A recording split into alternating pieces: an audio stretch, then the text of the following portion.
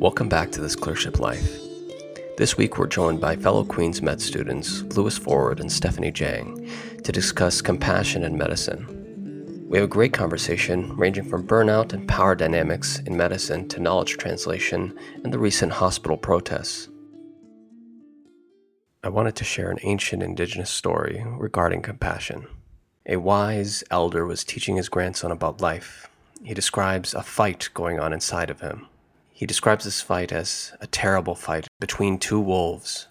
One wolf is evil. He is anger, envy, sorrow, regret, greed, guilt, resentment, lies, false pride, superiority, and ego. The other wolf is good. He is joy, peace, love, hope, serenity, humility, kindness, benevolence, compassion, and faith. The same fight is going on inside of you, inside every other person as well. The grandson thought for a minute and then asked, "Which wolf will win?" The wise old elder replied, "The one that we feed." Each day when we get up, we should be asking ourselves, which wolf are we going to feed today? Yeah, I'm not sure where we want to start. Yeah, I feel like, well, it's very nice to have you here, first of all. Oh, It's nice thank you. it's nice to have a different face and Instead of just always seeing Andrew. Yeah. and Andrew is Correct. and he's an extremely handsome man, and I appreciate him. Thank you. Appreciate you a lot, But it's nice to have another face. Yeah. But yeah, I think it's one of those topics where you know that it's intrinsically a part of what medicine is. Mm-hmm. You know that it's a tenet of what being a good doctor is being compassionate and being present with other people and allowing, setting the environment for someone to be comfortable, and for it not to just be about the diagnostics or about the fancy procedures and or whatever it is. But it's also got so many layers to it as well. I completely agree. I think one of the things I wanted to talk about was specifically the compassion crisis that we're facing. And this was back a few months, almost a year ago, when I was listening to a podcast episode by Freakonomics, and essentially they were discussing how doctors are, as we know, extremely burnt out. About a third of physicians are burnt out or have depression in Canada as of 2018. And especially for residents, there's a significantly higher number who report burnout, depression, and even lifetime suicidal ideation. So those burnout rates are between 40 to 54%. So yeah, it's like, it's hard to ignore numbers like that, but then you also wonder a little bit about how much medicine has changed over the years to try and solve that. Yeah.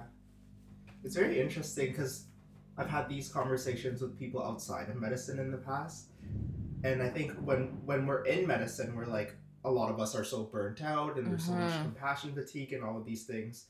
But also medicine is one of those careers where I think a lot of people find meaning in helping other people, and there's like an intrinsic, sort of reward from helping other people. Whereas other individuals that might be working in the service industry or working like pure labor jobs, their jobs also really suck. Right? Yeah, I think working sucks. Yeah, working in general sucks. So when we think outside of just like our little bubble, it helps frame how we feel sometimes, I think we need a sort of an outside perspective. That's not to diminish like all of the compassion fatigue that physicians experience, because there's so many like systemic things that are wrong, and then you just like become so frustrated. You're like, I'm here to help people, but like the system is just not letting me do that. Yeah. Like when we book 3 patients in a clinic at the same time slot for 10 minutes, like a 10-minute time slot. Yeah. And then we're like an hour and a half behind and other patients get mad. It's like there's a systemic issue there, and then people get mad at us, and we're like, we're just trying to help you, and it's just this crazy cycle. Oh, absolutely. I think we always talk about the healthcare system being overburdened and doctors being burnt out from that, you know, like you said, having these patients all at once, all of the paperwork, administrative tasks. In fact, we introduced the EMR and we think that it will make work easier because technology makes life easier, but in fact it's getting much more difficult, to be honest, because you're stuck doing a bunch of things that are completely unnecessary. And there's a lot more extra steps to get one thing done that you could have just checked off with a pen, but now you have to fill it all in on a computer. Yeah, so it's just, there are definitely, like you mentioned, just working in general sucks for sure. But I do think that it's important to keep compassion in healthcare, not just because obviously we're treating people, but also the fact that compassionate care actually improves patient outcomes and it saves money in healthcare. And we're not saying that clinical acumen is not important. That is obviously the number one most important thing, like clinical excellence in treating patients and making sure that they get the treatment they need. But they have found that when there is compassionate care, you lower the use of unnecessary diagnostic tests, you get fewer referrals to specialists, you get fewer unnecessary hospitalizations, and even lower total healthcare charges. And I think like one of the statistics that actually I thought was really intriguing is that the longest, well, at least in the States, they find that patients can speak for 11 seconds before their physician cuts them off. And I think that, can you imagine? Yeah. You can't explain your entire problem in 11 seconds. And I think that ties back into having 3 patients at once, booked for 10 minutes each. Giving them 11 seconds is even too much, you know, and something like that. Yeah. So. And like so often that 10 minutes also includes your time for like dictating the entire encounter and all of those things. So really it's like 5 minutes with the patient, 5 minutes to dictate and finish all of the paperwork necessary to move on to the next one. Right. And you're treating human beings, but it's hard not to turn it into productivity and output and outcome very quickly, because it's like, well, I'm stuck. I got to finish X amount of patients, or I'm literally not doing my job properly. And that can be really tough. For sure. And I feel like I might be going off a little bit on a tangent here, but relating to that is realizing how powerful the medical record can be, especially in changing even patients' management. A lot of times it comes with like mental health diagnoses. For example, a lot of times if people have been diagnosed with, let's say, borderline personality disorder, and and physicians see that in the chart, they undermine this patient's experience of pain or suffering, and often they'll jump to conclusions of, oh, they're just faking it, you know? And it's like, I think like people should realize the importance of, if you're giving a diagnosis, if you're adding something to the medical record, recognizing the impact this will have on this patient's care in the future as well. And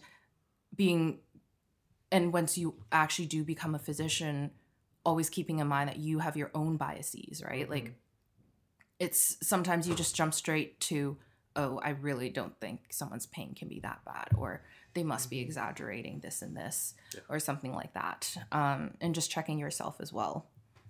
So, yeah. I feel like as someone who's like sort of interested in psychiatry and things like that, whenever I see a patient with a mental illness diagnoses, like during my emerge rotation or something, I almost pay extra care. I almost swing too far the other way and just like, okay, I want to make sure that I'm not missing anything that's like physical and, you know. I definitely think, and this is actually, so this almost loops back to one of the things I wanted to talk about, is there's an article, I'm going to find the name of it. It's called Arrogance, and it's published in Nejm in the 1980s. And essentially one of the quotes is that they wonder if one of the precursors to actually entering medicine is that you must have a chronic illness, so that you've experienced the healthcare system, so you have experienced being a patient, so you understand the frustrations, the pain, the fear of what it is, what it means to be sick. And the writer asks the audience in this essay, what sort of doctors do you think we'd produce if we did that? That's an interesting paradigm. Mm-hmm. I think I can speak on this a little bit because in second year, I had some health concerns. You know, Mm-hmm. I found out that I had a stricture in my esophagus, and my life went from work hard and get the next. I want to do research and this and Mm-hmm. whatever Mm-hmm. makes my CV looks Mm-hmm. fancy to holy crap, like I Mm-hmm. can't eat properly, or I Mm-hmm. potentially could choke and maybe die, or maybe Yeah. aspirate or whatever. And I remember um, being so scared to reach out, knowing this was an issue for a little Mm-hmm. bit, being scared to reach out. And then when I actually did, being so overwhelmed as a patient, you know, Mm-hmm. having the context of what people are probably saying in my Mm-hmm. head, but then also just it's a blur. It's a blur, and you hear Absolutely. so many Yeah. things, and before you know it, you're getting an IV, and they're doing a Mm-hmm. procedure, and your life is a little different, and suddenly you're taking medications, and even with a solid medical background, the moments that really stuck with me were the moments where the nurse comforted me, for example, or where one of the GI physicians reassured me that this is about the condition and um, what my outcomes might be, and Mm-hmm. just taking a moment that was outside of the rush of the ER and the Mm-hmm. and the consult and all that stuff. Mm-hmm. Um, and I had to go through a bunch of treatments afterwards, and it just changes the way you think about things. Like you really, we try to put ourselves in our patient's shoes, and of course, like that's the mentality that you should kind of approach it with. But Mm-hmm. wow, when you're actually a patient, it hits you like a rock. It's just Mm-hmm. suddenly like, Absolutely. oh my goodness, like this, my world could be changing here, Yeah, you know?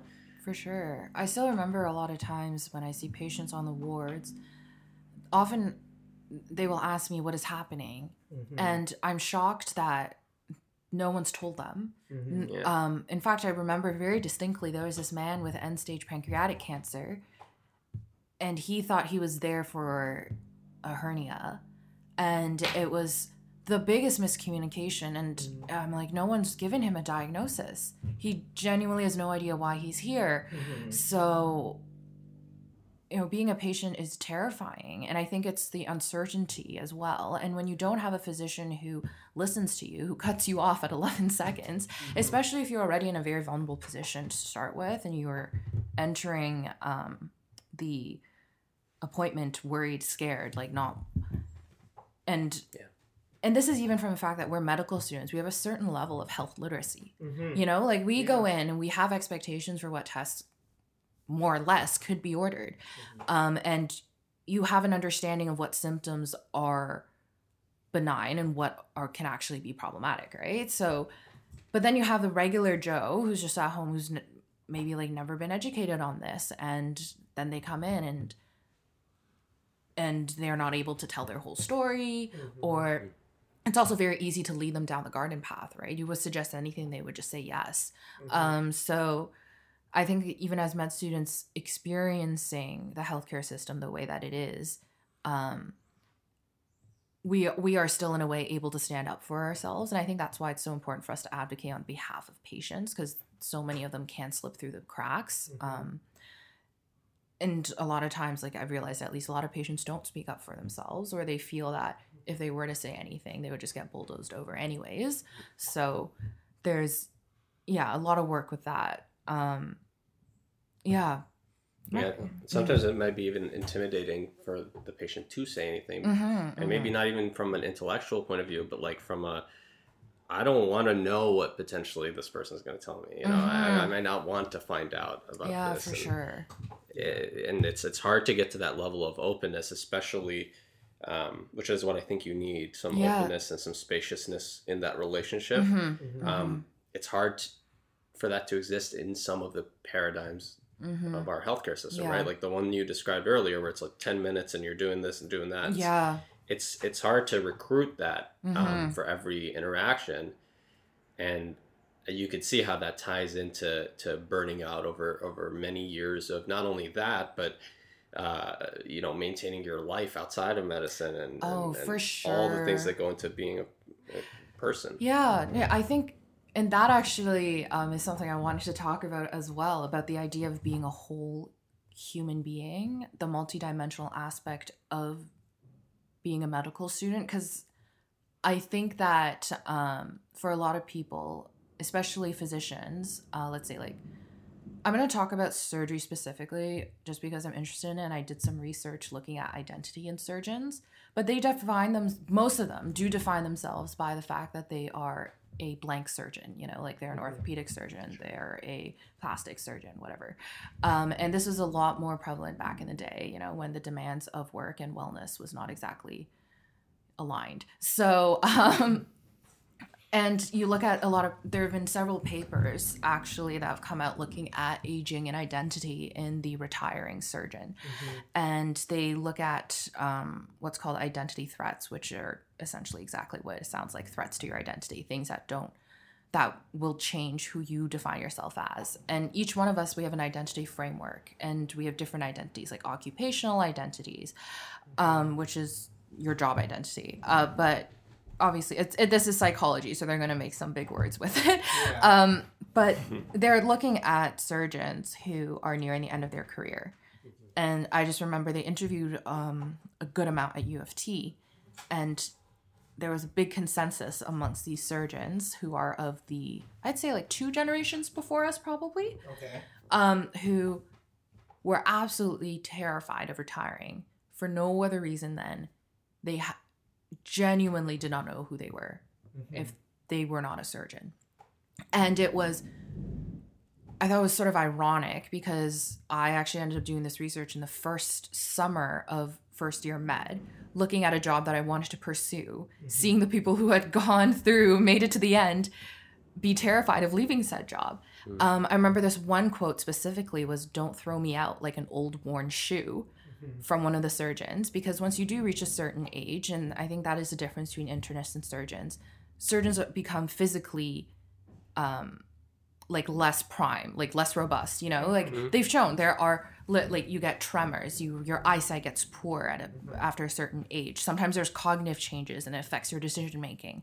So unfortunately I don't want to say expiry date, but there is an end date, you know, like where it becomes unsafe. Exactly. Genuinely, you are hurting your patient. Like, I remember my dermatologist in Toronto was 88 years old. Oh my god. And he was still practicing, and he was still like a very cognitively there. Yeah. But his work had no physical demands. Right. He was always in a chair. Yeah. But essentially with these retiring surgeons, they had lost their sense of identity because for these 50 years, they didn't have the time to cultivate anything else. And in fact, one of the biggest issues with this is actually like economic, because you have surgeons who are terrified of retiring, hospitals who want to push the surgeons out, hospitals who don't provide any sort of retirement planning for surgeons either, but not even surgeons, like physicians in general. There's no, you don't have pensions. There's nothing. You're just goodbye. So now you have these very, very driven people who have defined themselves by their career, who work in an institution, who are essentially like, we don't need you anymore. So in fact, there were a few surgeons who were interviewed in, this might have been a separate study, but they ended up dying essentially at their desk. Like they died randomly, still in the middle of their, well, not middle of their career, middle of the day, near the end of their career sort of thing. And then there are thousands and thousands of patients just get lost to limbo. Because now, you had 5, let's say surgeons, now you only have 4. You have to split them, but no one knows how to split them because the said person who unfortunately passed away was scared of considering retirement. So he never actually came up with a contingency plan should he retire. And then all of that extra load of work just gets split across the leftover surgeons who have their own clinics and their own patient population. But if we had, or if hospitals and systemically had a process for retirement, over maybe, hey, you're reaching your 70s now. Maybe you can think about it over the next 2-3 years. We'll help you organize and something. Transition your patients. Exactly. Transition. Like but I think it was just it was really sad for me, at least, to be seeing this point of you couldn't be a different person. You know, this was the one identity they did have. I think for a lot of us that are in medicine, either academics was a big part of our life prior, and then that sort of translates to career being a big part of us in terms of our identity. Which, whether that's a good or bad thing, I don't know. Like, I don't think personally your career should be your entire identity. I think I would want to be defined as someone who's like just a good friend or like a good family member before being known as an amazing doctor or whatever, right? Because there is a timeline to your career. Like, there's a timeline to life. Yeah. So, it's finite. Like, I don't know. It's really tough. I'm glad that there are people out there that want to do surgery because we need surgeons. But I think we also accept a culture in surgery where it's extremely demanding. It requires a ton of self-sacrifice. And then some people look back on their careers sometimes and are a little bitter about it, I feel. Oh, no, like, absolutely. I just wanted to pull up, there was another study actually in NEJM on the burnout the residents faced, especially with discrimination and racism. Yes, it's discrimination, abuse, harassment, and burnout in surgical residency training. And this was published in 2019. So they essentially looked at 7,409 residents, and they were from 262 different surgical residency programs. And a third of them reported discrimination based on their self-identified gender. 16.6% reported racial discrimination. Another third reported verbal or physical abuse or both. And 10% have reported sexual harassment. And mistreatment measures were higher among women. And in fact, 65% of the women had reported gender discrimination. It's a reflection of a very poor culture. And I find it a little ironic because you select for, or supposedly select for, the most compassionate, empathetic individuals. And so you wonder, you get the bright-eyed, bushy-tailed med students starting first year, and then they get beaten. You know, like the positivity gets beaten out of them by the time they exit. So I think it's really interesting because I'm on surgery right now, and I think for a lot of people that aren't interested in surgery, it's a very intimidating rotation. For sure. Even going into it, I was like, I'm just trying to survive the next 6 weeks and finish my core rotation so I can do my electives. Although I actually really enjoy being in the OR, I love using my hands and being able to suture and all of that. It's just, I found that when I was on my rotation, I was extremely tired. Oftentimes I didn't feel helpful. I was like standing in the corner of the room or like scribbling down what the resident was saying during rounds. And then if people were mean to me on top of that was just the last like little thing that pushed me cherry over. On top. I know, it's like I'm tired, I'm not helpful, and people are being mean to me when I'm not really doing anything. Like that's just, you know. I definitely understand. I think as someone who is interested in surgery, I've been able to sort of look past that myself. But I've had, for example, really bad OR experiences where I've actually been yelled at by OR staff for something that I hadn't, the case had not even started, and I literally was just standing there. And I wanted to, you know, I think you can, in a way, reassure yourself that this person must be so burnt out, you know, like this anger, you know, exactly. It's like this anger is not you, it's to anyone. And especially with med students in the OR, it's a, you know, we joke that we're less important than the garbage can, but it's actually true. However, you do get but I've also been in ORs where just the kindest people that I was working with who went out of their way to make sure that you felt involved. And even if you're doing the littlest thing, like they would ask you, oh, do you want to come and shave the patient? And you're like, yeah, because you want to be helpful. I think that's the biggest thing is that, I don't have to suture. I love suturing, but if I don't get the chance to suture, it's fine. But I don't want to feel like an extra body here that somehow is creating problems for you. And like I still remember very specifically on one of my community, I did a community general surgery observership, and it was actually one of my best experiences ever. And what happened was when they gowned me, I ended up turning to the right instead of the left, which was actually something I'd never done before, but I think I was so nervous, I turned to the right. So essentially you contaminate your entire gown. Yeah. And I immediately started profusely apologizing because I was like, oh my God, they're going to kick me out. They're going to be like, who's this med student who says she's scrubbed before? Yeah.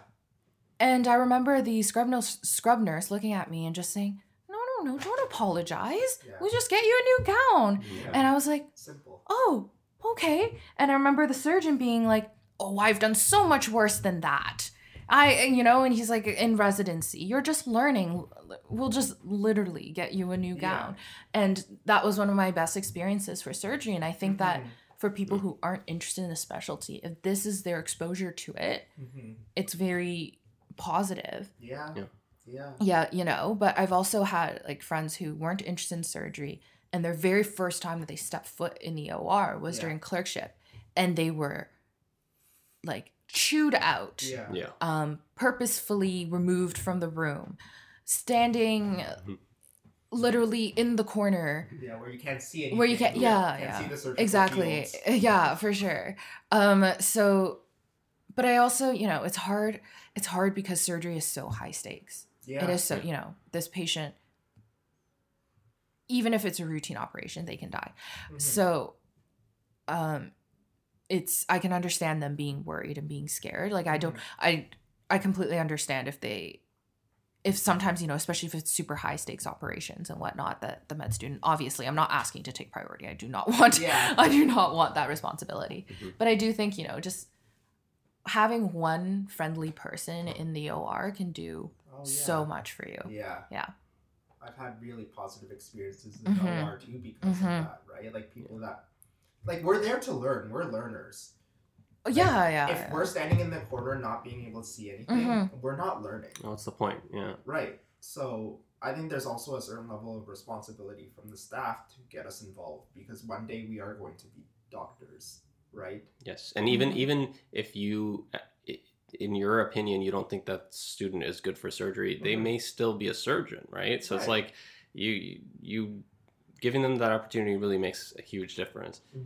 I've noticed that trend of like, I feel like the majority of times, the second scenario what Steph explained happens, where it's like, you make a mistake, you're very self-critical because we're all super self-critical, and then we're all like catastrophizing, like, oh my god, I'm gonna ruin it, and then someone breaks your little like delusional idea of yourself. Catastrophizing. Yeah, it just goes pop and just goes, hey, you're good.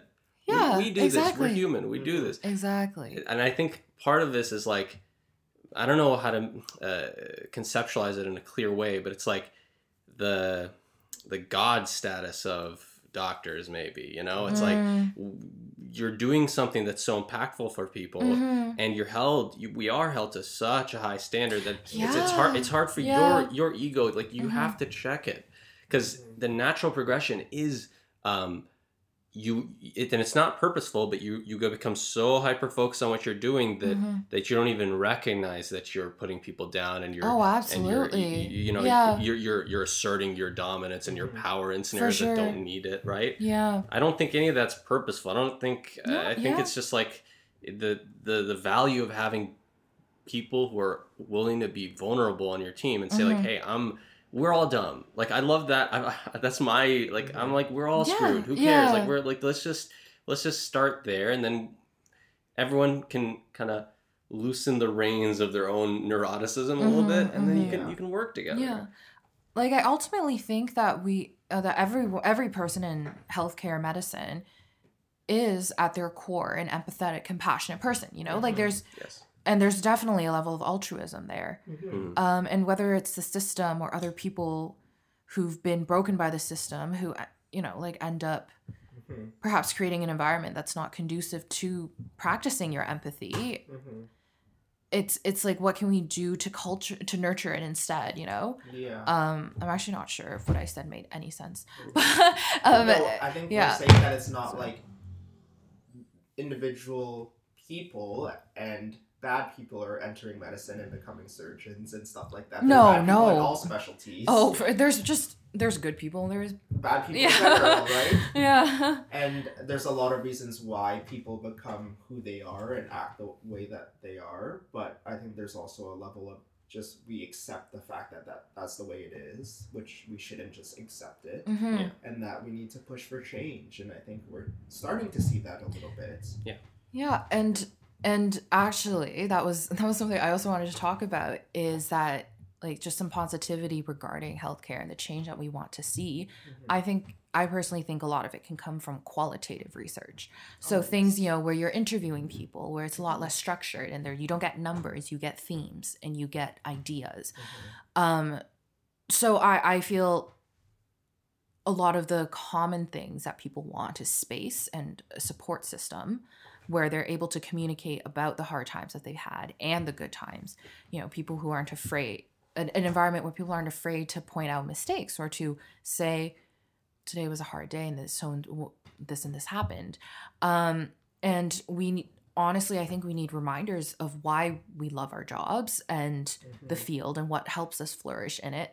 So a lot of times, I'm going back into surgery because sorry, that's just what I would know a little bit more on. Yeah. But It's applicable. yeah, a lot of surgeons reported that the mastery of a technical challenging case or procedure, the intrinsically rewarding nature of their career, and the beautiful relationships that they get to form with their team and their patients. These are just a few reasons why they love their jobs, right? But this isn't publicized as much. We don't really talk about it as much as the financial burden, the time crunch, like all of these things instead. So, yeah, like a career in medicine is one of the most meaningful experiences that one could ask for, I think. And another big thing is that like healthcare workers want to thrive. I think we forget, we want to be engaged. Like you said, we want to feel useful, even if it's on a specialty or rotation that we are not particularly interested in. Yeah, no one wants to feel burnt out. No, no one wants to feel that way, and it's Or feel like they're burdening their team. yes, absolutely. And we all find comfort in knowing that we feel the same way, right? I think we're so used to, and this isn't just medicine, just putting on a happy face. Anytime anyone asks you how you're doing, you just say good. And even if you're not feeling good, you'll say, oh, not doing great, haha. Just to soften the load, right? So, yeah. I felt that before. Like, you don't want to... Like, you're depressed as hell. A person goes, hey, how's it been? You're not going to actually tell them the whole thing, but part of you wants to. Part of you wants to be like, if we had more time, I might tell you that I'm actually struggling a little bit, Exactly. And I think it's, and I know that we say this almost all the time, struggle, like we want to normalize struggling. And I just want to say it again. It is completely normal to struggle. In fact, I think every single person has struggled in medical school, without a doubt. Ever. Every person ever has struggled. Yeah, has struggled, whether that be 70% of your education or just 20%. Every single person has struggled. And whether it's a physical illness, or it's sometimes the social relationships that you have, even wondering if this is the field for you, blah, blah, blah. Like, everyone has struggled, and sometimes we don't talk about it, but it doesn't mean that it didn't happen, right? So yeah. And I think wellness is a lot more than something that you can enforce. Like having very strict let's say like post-call days, even like workshops or stuff like that is helpful for sure.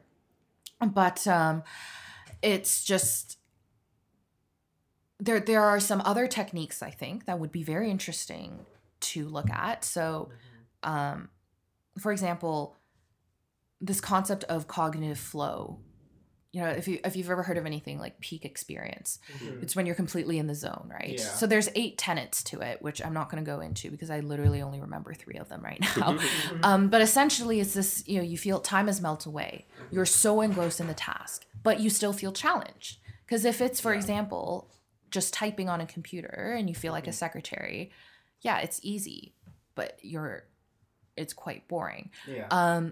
Now, if it's way too difficult, someone threw you in, was like, remove the appendix, you'd be completely in stress and there would be no balance whatsoever. But when you reach that sweet point of you have just enough skills and it's a little bit challenging, that's when you get into the zone. So a flow. The problem is that in medicine, it's actually very difficult to achieve a flow in the hospital. The OR is one of the few places where it literally is an environment made for flow because you're isolated from distractions. You have a task in front of you that, let's say if you're a seasoned enough surgeon, it will be like a good level of challenging and focus.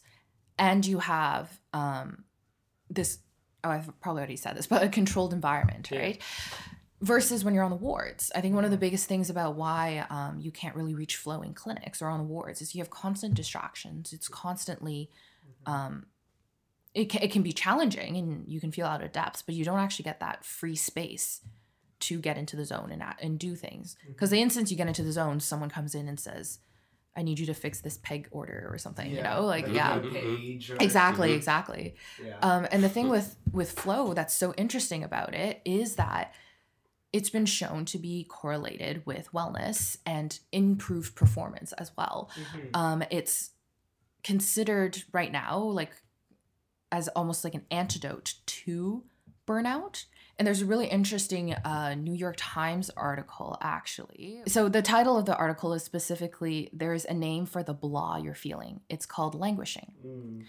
So the neglected middle child of mental health can dull your motivation and focus, and it may be the dominant emotion of 2021. So it's essentially talking about burnout, but during COVID. You know, this feeling that nothing's moving forward.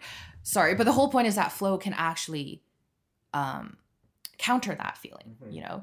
And so now my question is like, how do we promote flow in medicine? Like, how do we create opportunities that allow for it?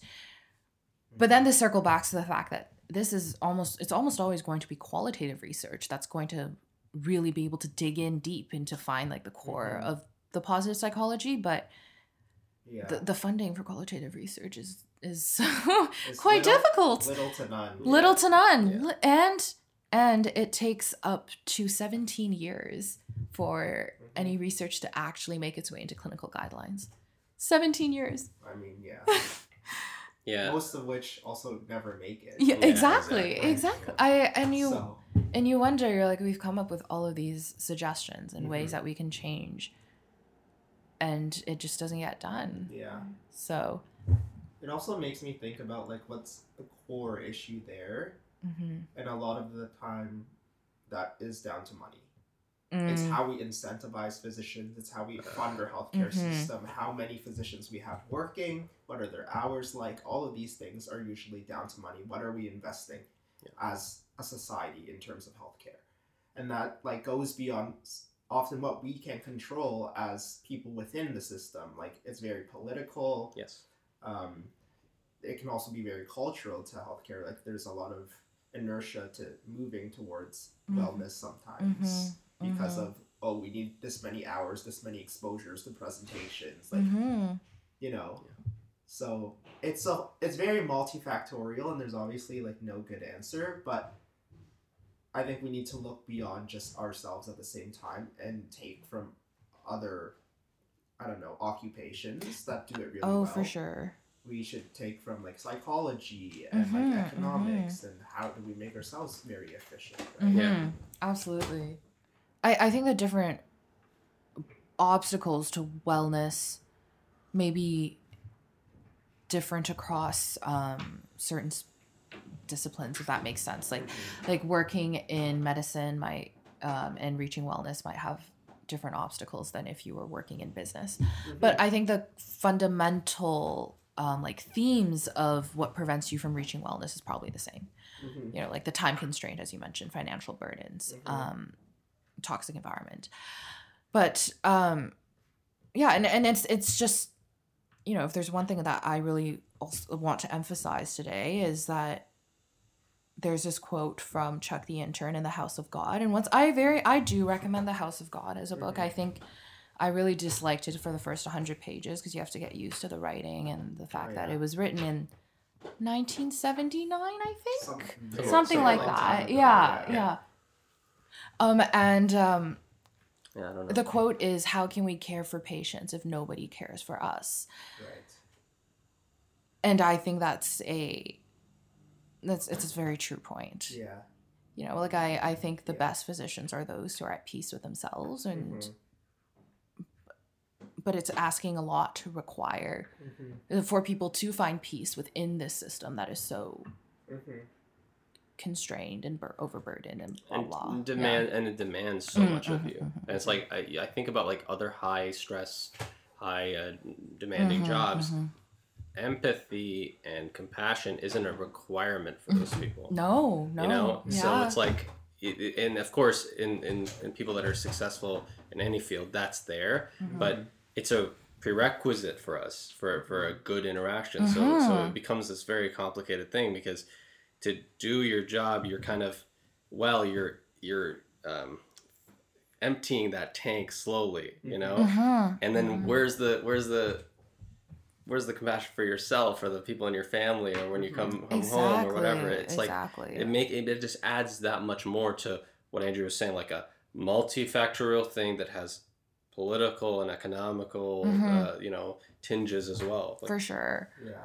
I think there's a dissonance that is so uncomfortable when you as we are very compassionate and empathetic individuals are unable to provide the best care for our patients, let's say, because of these constraints within the system. And then you have the dissonance of, like you said, with in terms of your family, of coming home and providing them with only what's left of yourself. And you know that you can do better. And it's like, okay, so you can keep a happy face for the patients that you see, but you can't treat your family the same way. And then you also have the burden of trying to do the best for your patient, but then being unable to and feeling guilty about it. And, you know, and it's a lot of internalized. Yeah.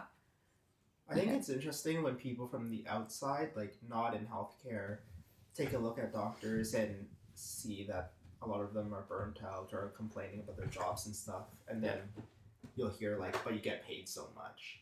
Yeah. Like you're compensated so well, so it's obviously worth it. They're like, well, I work a minimum wage job with a lot of hours too, and with way less pay, right?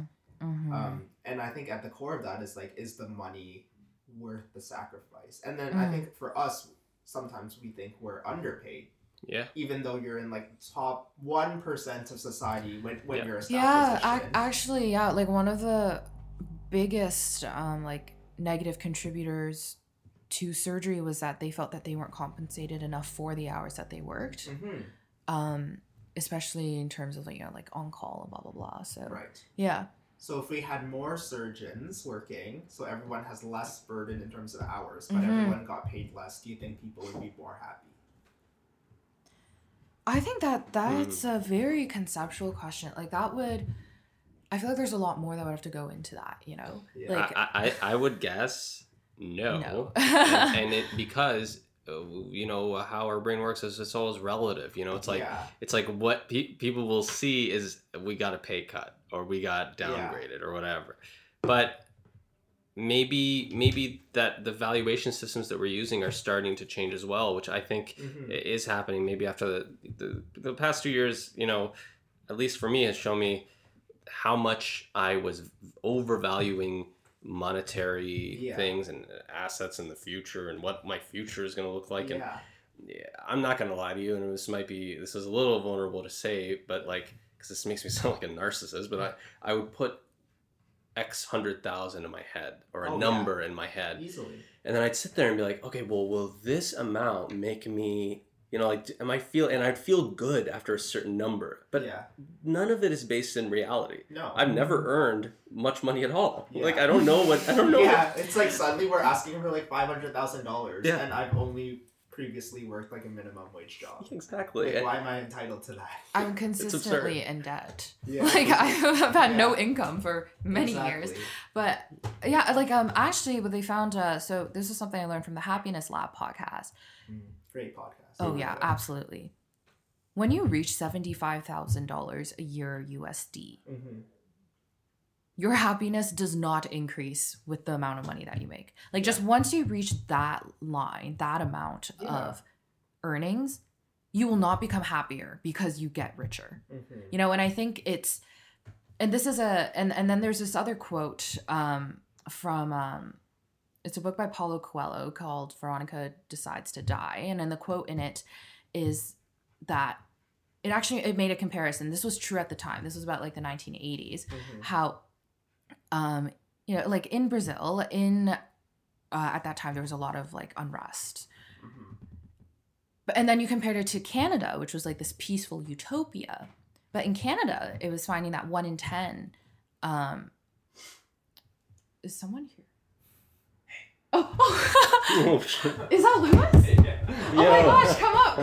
We can edit things out. No, we should keep this in, I think. Come up. This is here. Oh, good morning. Good morning. We were just talking about money and happiness now. Yeah. Oh, nice. If you wanted to jump. I was just Definitely saying helps. how... Definitely helps. Well, yeah, that is also not wrong. How did Lewis not get screened out of medical school? How did Lewis not...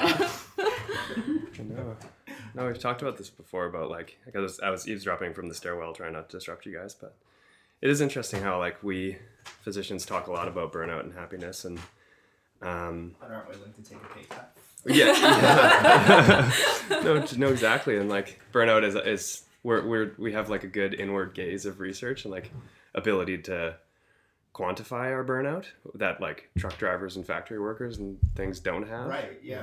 And get paid a lot less, but Right. it's like happiness across workers in all industries is so important and so undervalued, and physicians are part of that group, financially compensated much better than many others, but it still doesn't, you know, make for a good life if you're miserable and making X dollars. It definitely makes it easier to be miserable because you're not also having to worry about financial stress and you know all of the myriad difficulties it brings in your life. But it's I don't know, it's not, I don't think in the end of anyone's life they've been like, yeah, I was miserable the whole way through, but boy was I rich. On your deathbed, you're like, all I really needed was this pile of cash. Oh, yes. You know, I don't want the warm embrace of my family. I want this cash. My stocks did well. Can you imagine? That was the last thing you ever said. I'm on my deathbed and my children are around me. They're like, Dad, please. We haven't seen you in years. Last words. Like, we haven't seen you. What are the last words you have for me? And I'd just be like, just don't sell the stock. Hold, please. Hold the Apple stock. Invest in Tesla. But I do think you know, money, I think it is the old saying, money can't buy happiness. Right. It does help. Yeah. You know? Does definitely it does. help. It definitely just to having a good amount of financial freedom, I'd say. Yeah. But yeah. Yeah. Oh, go for it, Bill. It's a weird paradigm as well. The whole, because, you know, it's very valid to me when a person from a completely different socioeconomic situation goes, "What could you be complaining about?" I understand that because I've gotten to live in places where people didn't have nearly as much. Yeah, so it's like, but it's weird because all these things are so relative as well. Absolutely, yes. I think that's a big thing, and that was the quote that I was trying to say was that like from the book Veronica Decides to Die, and they were saying how in Canada at that time in the 1980s, like 1 in 10 adults face depression and experience depression, and to someone who's growing up in like a war-torn country where there was unrest every single day, they were shocked that this utopia of peace that anyone could be upset. And the quote was, "The happier that people can be, the unhappier they choose to be."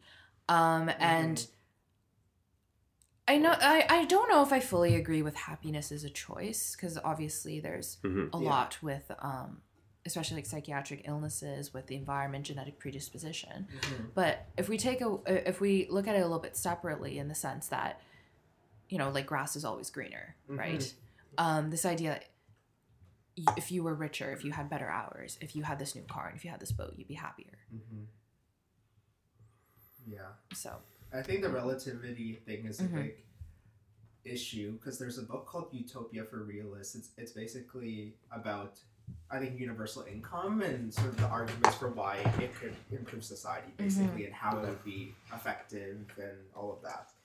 And some of the research that was done, that in countries like the US, where the spread of income is much larger, they're actually less happy than in countries where it's like narrower, but overall like absolute income was lower, right? So because you can compare to other people within your own society and be like, well, these people are making so much more than me, you become a lot unhappier, right? So what if we just brought everyone sort of closer to the middle? And I think that's been a conversation for a while now. Like, what if we try to make society a little more equal with things like universal basic income? Yeah, for sure. Well, it's relevant within healthcare, because you have such income disparity between, this is probably a controversial topic on a medical student podcast, but income disparity between specialties, between healthcare professions, and you see like mandated caps on nursing pay in Ontario, and you see the difficulties they're having with nursing burnout, with work stress, with difficulty even getting vacation approved. I don't know if you guys been in a department that wasn't short-staffed of nurses recently, like every single department. Every single one. And you wonder if, there's a little bit of inequality just within, or inequity just within how healthcare professions are paid that might contribute to a healthier, more robust, resilient healthcare system if those things were a little more. Ophthalmologists in Alberta getting paid 1.2 mil on average versus nurses taking home $30 an hour. I think Lewis and Andrew want us to become communists. I'm joking. No, but listen, comrades. Yeah, Marxist. They're just very. Socialists in surgery, baby. I think that should be the title of the podcast: Socialism in Surgery and Marxism in Medicine. Q red. Yeah. How to get yourself red flagged. Exactly. Wave it proudly. This is gonna surface later. Yeah. And have trouble in our future political careers. Yeah, probably. I We'll wipe it. This can be edited out. I don't think our progressivism is going to be very easy to hide in the future. Nor would I want it to be. But and what you said is totally logical. It's like the dynamics are going to be different. If the person's getting $1.2 million and everyone else is not even close to that stratosphere, it's hard. Like if that person doesn't have any checks for themselves to ground themselves into what they're doing and what this is actually for, or who this is actually for, then the only place the human mind will go is narcissism, and that's natural. It's not even a slight to that specific person. It's what happens. Yeah. That's definitely been shown time and time again. Yeah. And it's very easy to say that other people are making even more than you are. Right. Yeah. Yeah, like you mentioned, Andrew, with it's the possibility of knowing that you can earn more. Yeah. That really messes with. But it's also interesting to think at the core of that, like, what should we incentivize and how much is something worth? Like, what the way that we incentivize physicians way back in terms of a lot of procedural things, we're paid more and things like that, like a fee for service versus, I don't know, where they pool all of their billings together and split among all of the physicians, which is how often academic centers do their pay. Like, how does that affect work? How does that affect wellness, efficiency, all of that? And I think it's very, very interesting to think about. Like, for whatever reason, we value certain things that physicians do more than nurses do in terms of compensation. But then you factor in the amount of years you have to study and residency and all of that. And how do we quantify that? Like, how do we come up with the numbers to pay people based on all of those factors? Yeah. Or was it just somebody decided, like, okay, this is how much you're getting paid? For sure. Or advocacy groups were well represented in Yeah. those discussions when they happened in the 90s and 2000s. And Exactly. yeah.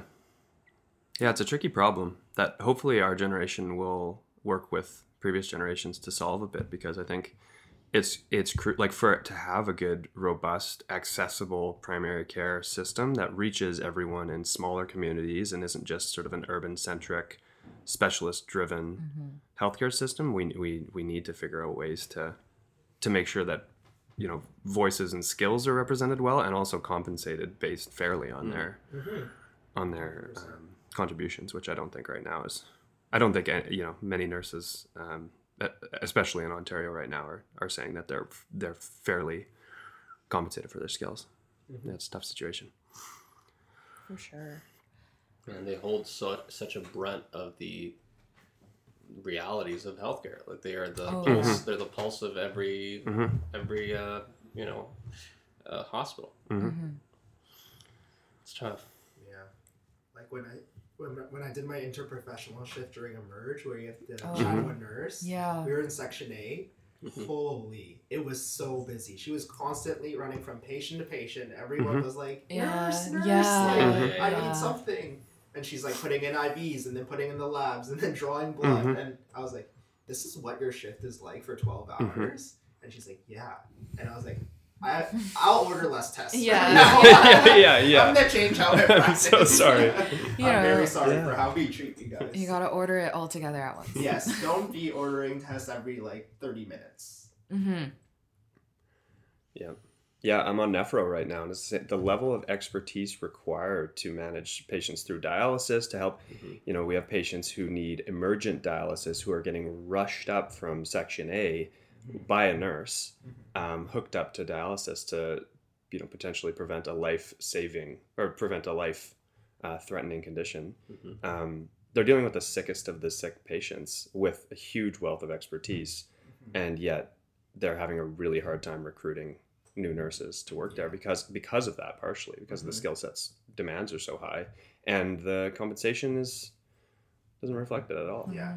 Like the couple words we write on a green sheet is so much more work on the other end. Yep. Like we're just like CBC. And Yeah, like, daily CBC, like, and that's someone going, you know, you have a patient who's a really difficult blood draw, and then suddenly that's, you know, an extra 20 minutes a morning that took us 3 seconds and to thoughtlessly write sometimes. Exactly. You know, Exactly. are those tests necessary? Is that workload on that nurse being reflected in our choices? Probably not. But Yeah, and then it goes back to, let's say it's not done by the time you get there, and sometimes, you know, if not you guys, I'm going to say, let's say a physician arrives and certain things aren't done, then, you know, they get mad, and then they sort of propagate that feelings amongst the rest of the team, and then everyone has a bad day, and it's like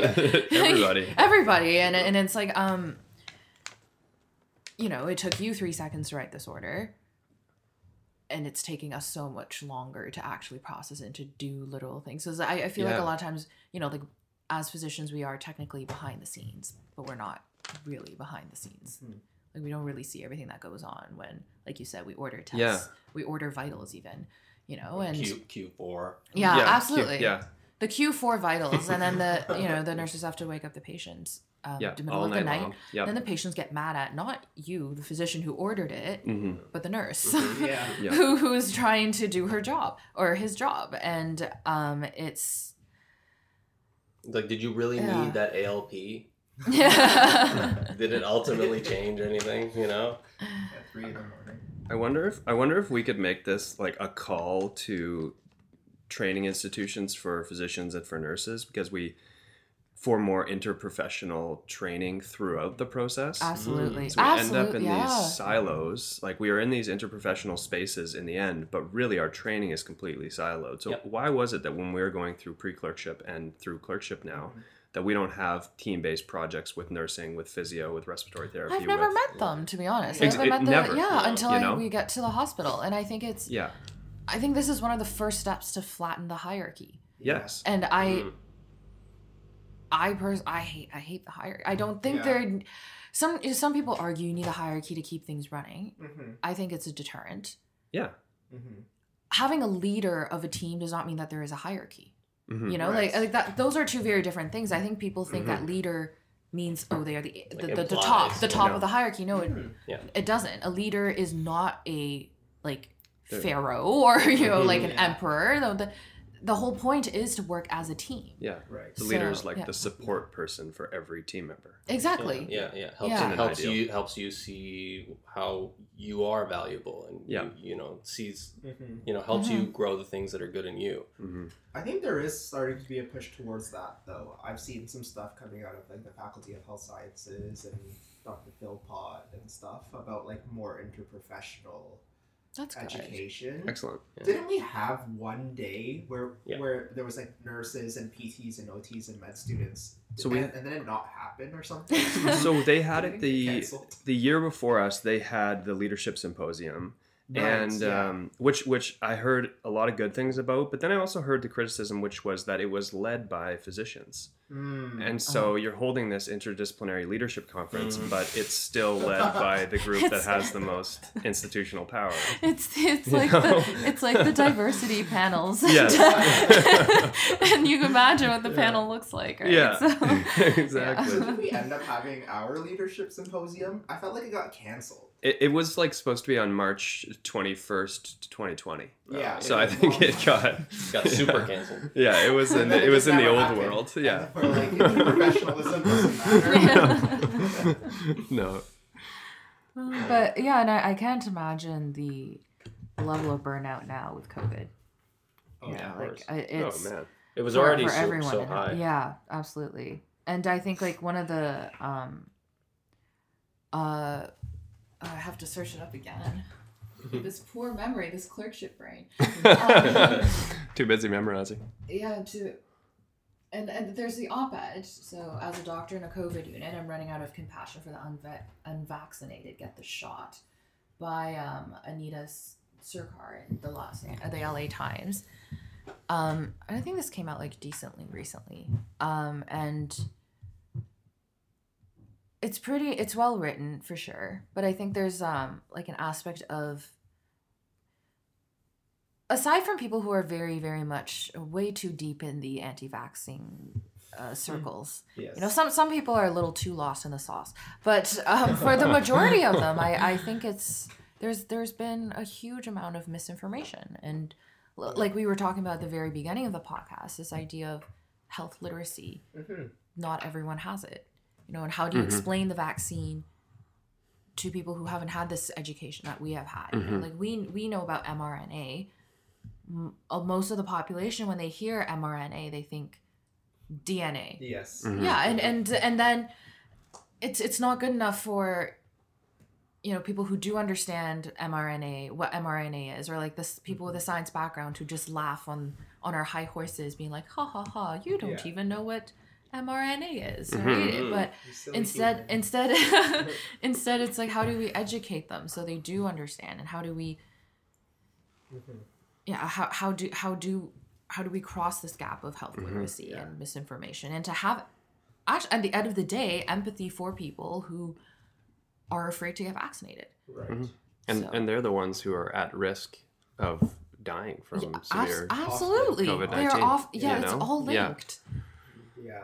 It's the vast majority of patients in Ontario's ICUs are unvaccinated, and Yeah. the remainder is more partially vaccinated than fully vaccinated. Mm-hmm. And then you see people at rallies, and I mean, it speaks to the caregiver burnout, like we were talking about.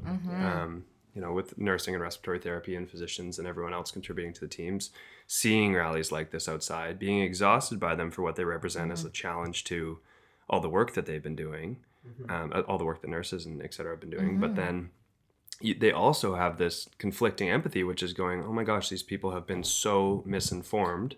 Absolutely. They're in this ecosystem of information where, powerful people are exploiting them for political gain. They're telling them that getting vaccinated has this risk and this risk and this risk, not backed up by the science. And then the people attending these rallies then go on to be the ones hugely at risk of dying from severe COVID-19. And it's just Yeah. you wish there was a way that you could articulate to people who are, you know, walking to these rallies that A, you're kind of pissing everyone off, and B, you know, this is a real threat that is now at this point a preventable cause of death for the most part. Yes. So that, I mean, we had that counter rally the other day because there was outside of KGH, they had, you know, a political party unnamed here, and the anti-vaxxers held a little you know, loud microphone session to talk about the dangers of vaccines, to protest vaccine mandates, things like that. And then some students got together and held a die-in where we held up some signs, you know, they were designed to look like tombstones, and on the tombstones were sort of common misconceptions about vaccines, and then we laid down at the site of the protest, put the signs up to represent, hey, you know, these are things that people believe. You might share these beliefs, but this is a real disease. There's a real risk of harm. We don't want to see you ending up lying in an ICU bed regretting your decision to postpone, which I think is the heartbreak of this. Blame is a tricky concept, I think, in this whole thing, because, you know, you want to, like, these protests, they do piss me off. Yeah. Undoubtedly. But who's to blame? Like, I don't blame someone in an ICU for their own death. Because like at the end of the day, they are human beings with families, and they've had a life, and they're and then they end up in the ICU from these series of decisions that they've made, and things they've been exposed to. Exactly, and a lot of those times, those decisions weren't actually their choice. Even. Of course. And it's. Do you guys have family members with these beliefs? Oh yes. Yes. No, you're. So the perfect family. I will say that it might. I don't want to be like it's a cultural thing, but there definitely is more wariness towards Western medicine. There's a lot of, you know, for example, if let's say you've had insomnia for 3 months and you've tried like melatonin or something like that, and now you want to take Zopiclone or something, or your physician is recommending Zopiclone or like Trazodone or blah blah blah. I'd say like people in my family would be very against that. So, like, they wouldn't want to take a medication like that, and they would turn towards herbal teas and like Chinese medicine and foods that you can eat. And I think that was also like a part of their approach to COVID. Like everyone in my family is ultimately vaccinated. My family in China didn't have a choice, but either way, like they got vaccinated. The thing is that the vaccine in that was made in China uses like a disassembled viral proteins, I believe. It's not mRNA, so it's not. It's like it's a different form of vaccine that was more acceptable to my family members there, and that my family members in Canada also would have preferred to have gotten rather than the mRNA. Okay. So I think that was. They had no problems with getting vaccinated. I guess it was the vaccine. Okay, well that still sounds like a little, but it was like it took a lot more of discussion, I'd say. And I think the reason why I was willing to have these discussions was because they were my little family members, right?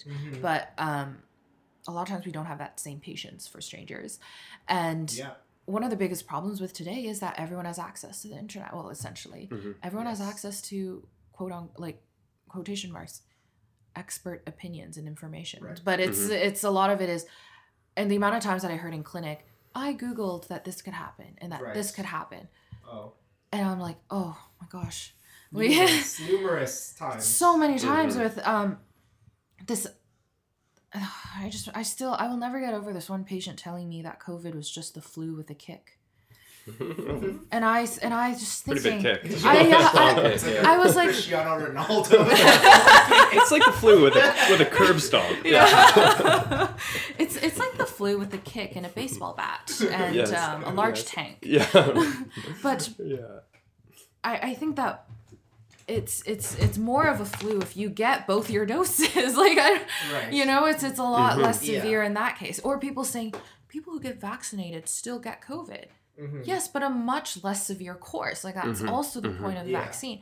So Yeah, I've had probably the like my direct family, same thing. Everyone's vaccinated, and Mhm. there's always a trust in that the medicine is vetted and all that stuff. But the further you go out, like my family members a little farther out, I've heard some crazy stuff, especially early on. Like, you know, I had one family friend show me a video of a girl having a seizure. I was like, look, Vaccine did Look. this. 5 minutes after the Oh vaccine. no. And I'm like, oh wow, this is. And that's the thing, though. It's like we have the internet where any Yeah. question you have, there's an answer. There's Yeah. an answer or many answers Many that are just like, but there's no vetting for anything. Mhm. And then I feel that to some degree, this is a problem of knowledge translation at the biggest scale that's ever happened. Absolutely. And people Yeah. are like I think people are used to hearing from a few voices and trusting those voices, at least historically in our society. And now You hear from everyone. you hear from everyone, and even Yeah. within our communities, we don't have a very clear idea of what we're sharing to people, and the way that either the way that the media portrayed it or the way that we kind of we're all in our own little silos. We helped to push this as well. For Yeah. sure. You know, because Yeah. those people that are out there feel disenfranchised by their country and by 100%. everything around them. You know, Yeah. but like there's no, at least now there's no clear bridge, and it clearly isn't us going, you know, to a penthouse suite and saying, oh, they're not getting vaccinated, right? Yeah. we told them, whatever. That's not bridging the gap, you know. Yeah. All of it is anchored in fear and distrust, right? Like a lot of the narrative is coming about like, oh, it's gonna hurt you, it's gonna hurt your health, or we see a certain overlap of demographic of people and certain political views, Okay. and there's a ton of overlap. And what's the reason behind that, right? There's a certain distrust of our political system, of our leaders, and things Yeah, like that. that's- And I think it like harkens back to Steph, what you're saying. There are a lot of ethnic and cultural groups where that mistrust is so legitimate, Yeah. and then absolutely. to have mistrust of the vaccine almost seems like such a natural response. But then that it's at the same time it's so dangerous, Yeah. and you want to get past that misinformation, but the damage was done and continues to be done in our healthcare system in Canada that alienates people from a ton of backgrounds and stokes this mistrust very fairly. So I don't know how you even begin to address vaccine hesitancy in those groups while also giving the respect that their often horrific experiences Exactly. deserve. So it's a really tough problem. Yeah. And even for and then you have people like when Mr. Trump was in power telling people to that chloroquine. I was thinking of fluoroquinolones. That he was like, yeah, you can use that to treat your COVID. Like people were willing to use anti-malarials to use like I think now there's like some cream from a goat.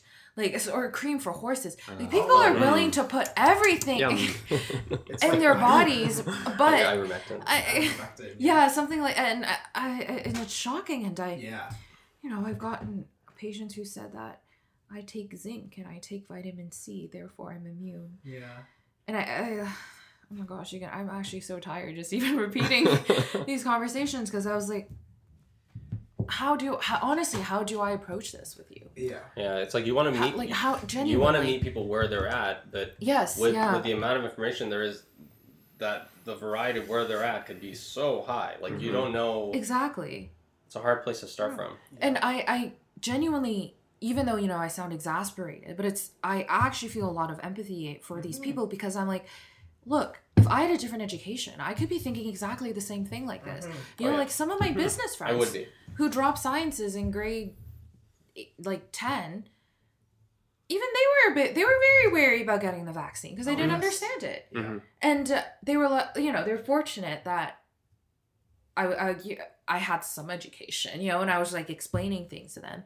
But imagine if you didn't have that, and so so it's almost like paradoxical, but we need to be more compassionate to those people in a weird way, Yeah, you know, yeah. because it can't be that we turn and say like, Uh-huh. oh well, you're wrong and you're dangerously Mhm. wrong, and well Mhm. you know, we know where this goes. It's Yeah. going to be violence and Mm-hmm.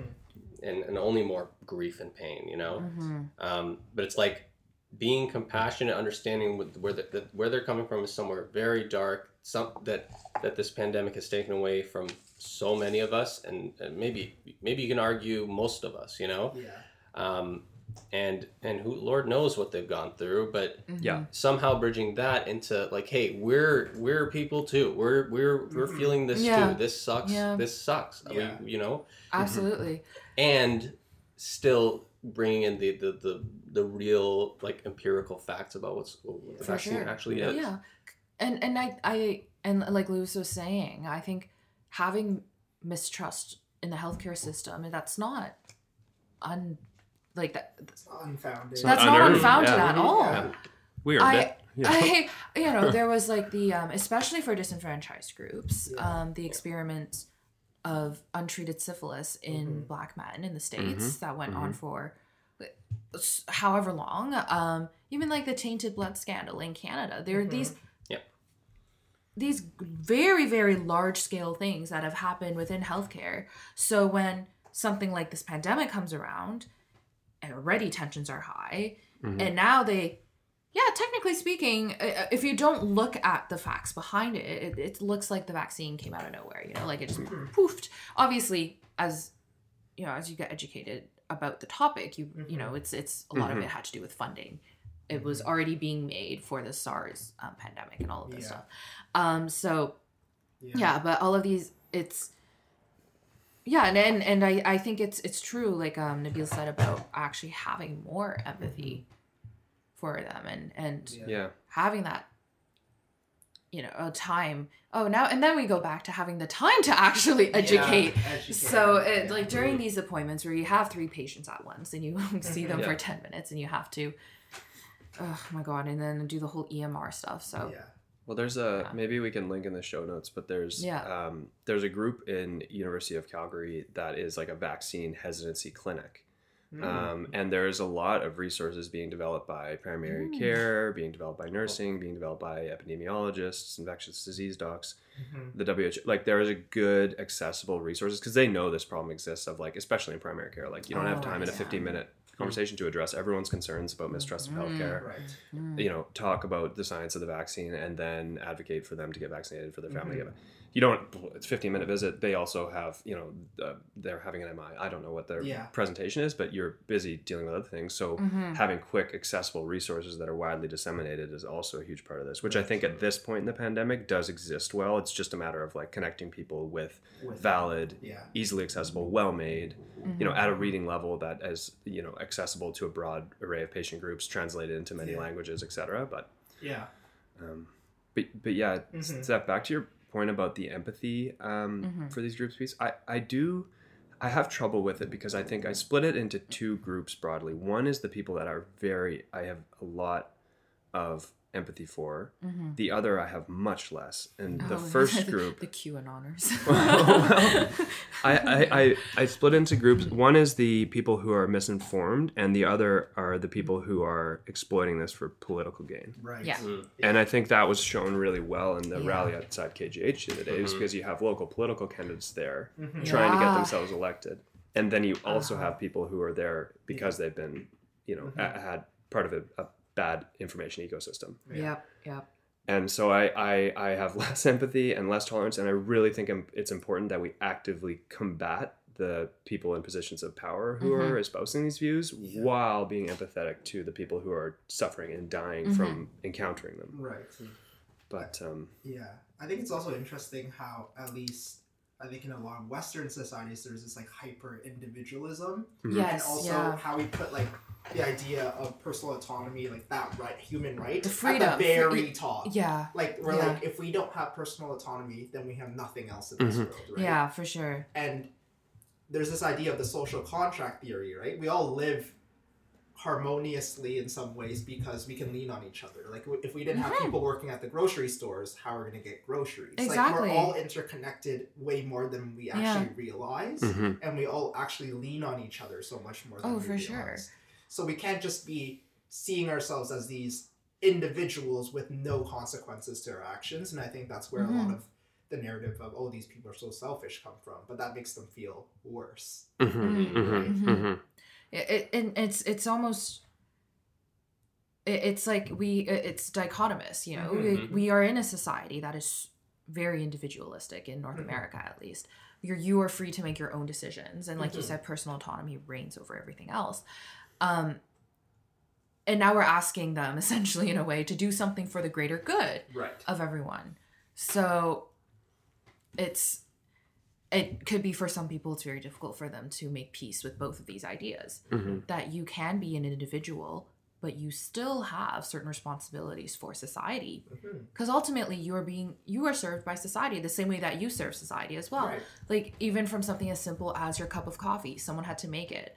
Someone had to construct where oh, now it's going to sound like sponsorship, but like where Balzac's was, you know, like someone had, delicious, warm. Exactly. Someone had to build the machine. This podcast is sponsored by Balzac. Yeah. I just had an Americano from there this morning, Nabil. It was great. Balzac's on Princess Street. That could be our end up at the end. That's it. Balzac's. All of us just whisper. This is Balzac's sponsored ASMR. Balzac's. You jiggle the coffee around in your cup right next to The sound of a nice pour. Yeah. But Balzac's is actually great. It really is. But the point is that a lot of work went into Balzac's from a lot of people. Yes. So, yeah.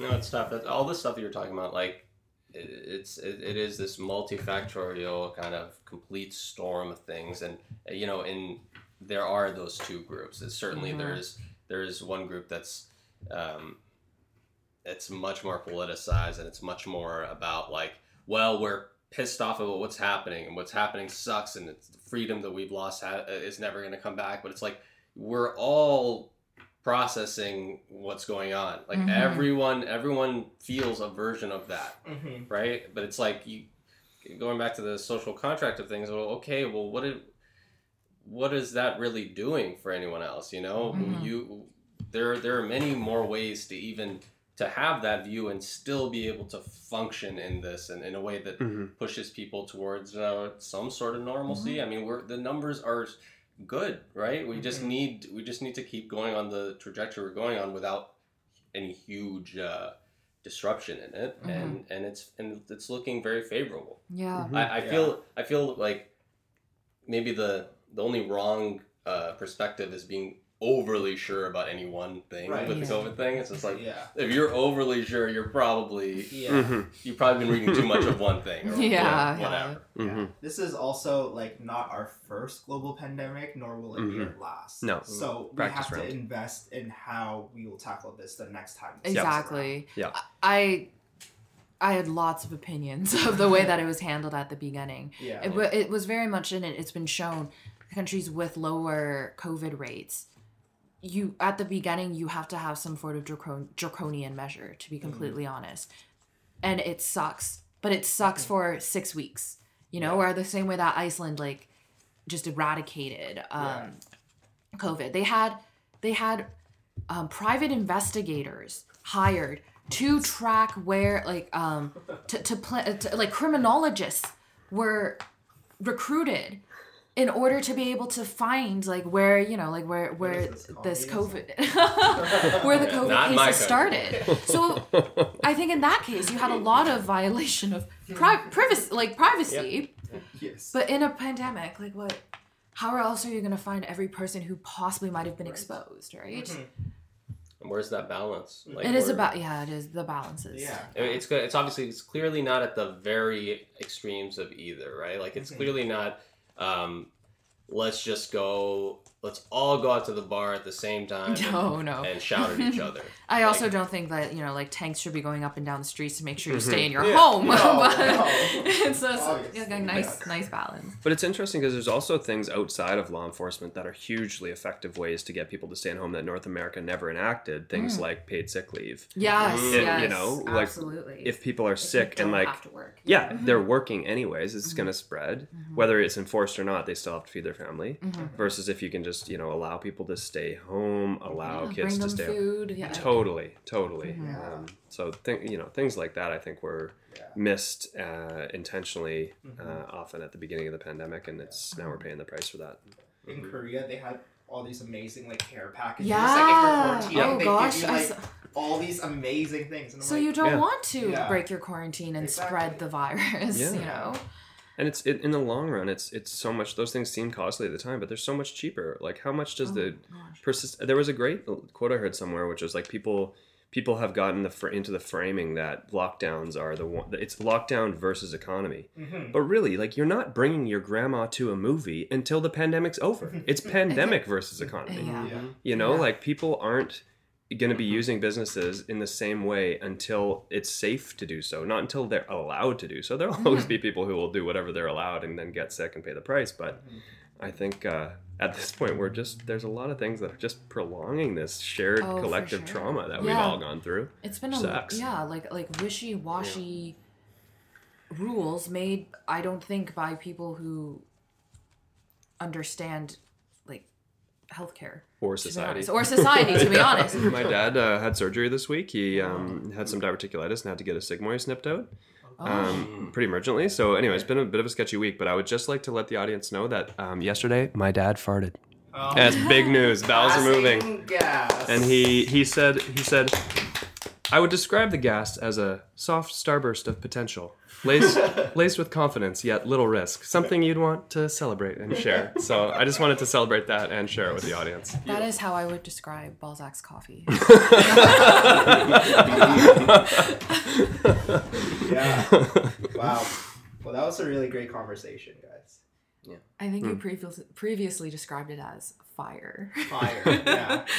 Well, thanks so much for having me. Yeah, It's thank you so a much. pleasure. It was I fun. quite enjoyed this.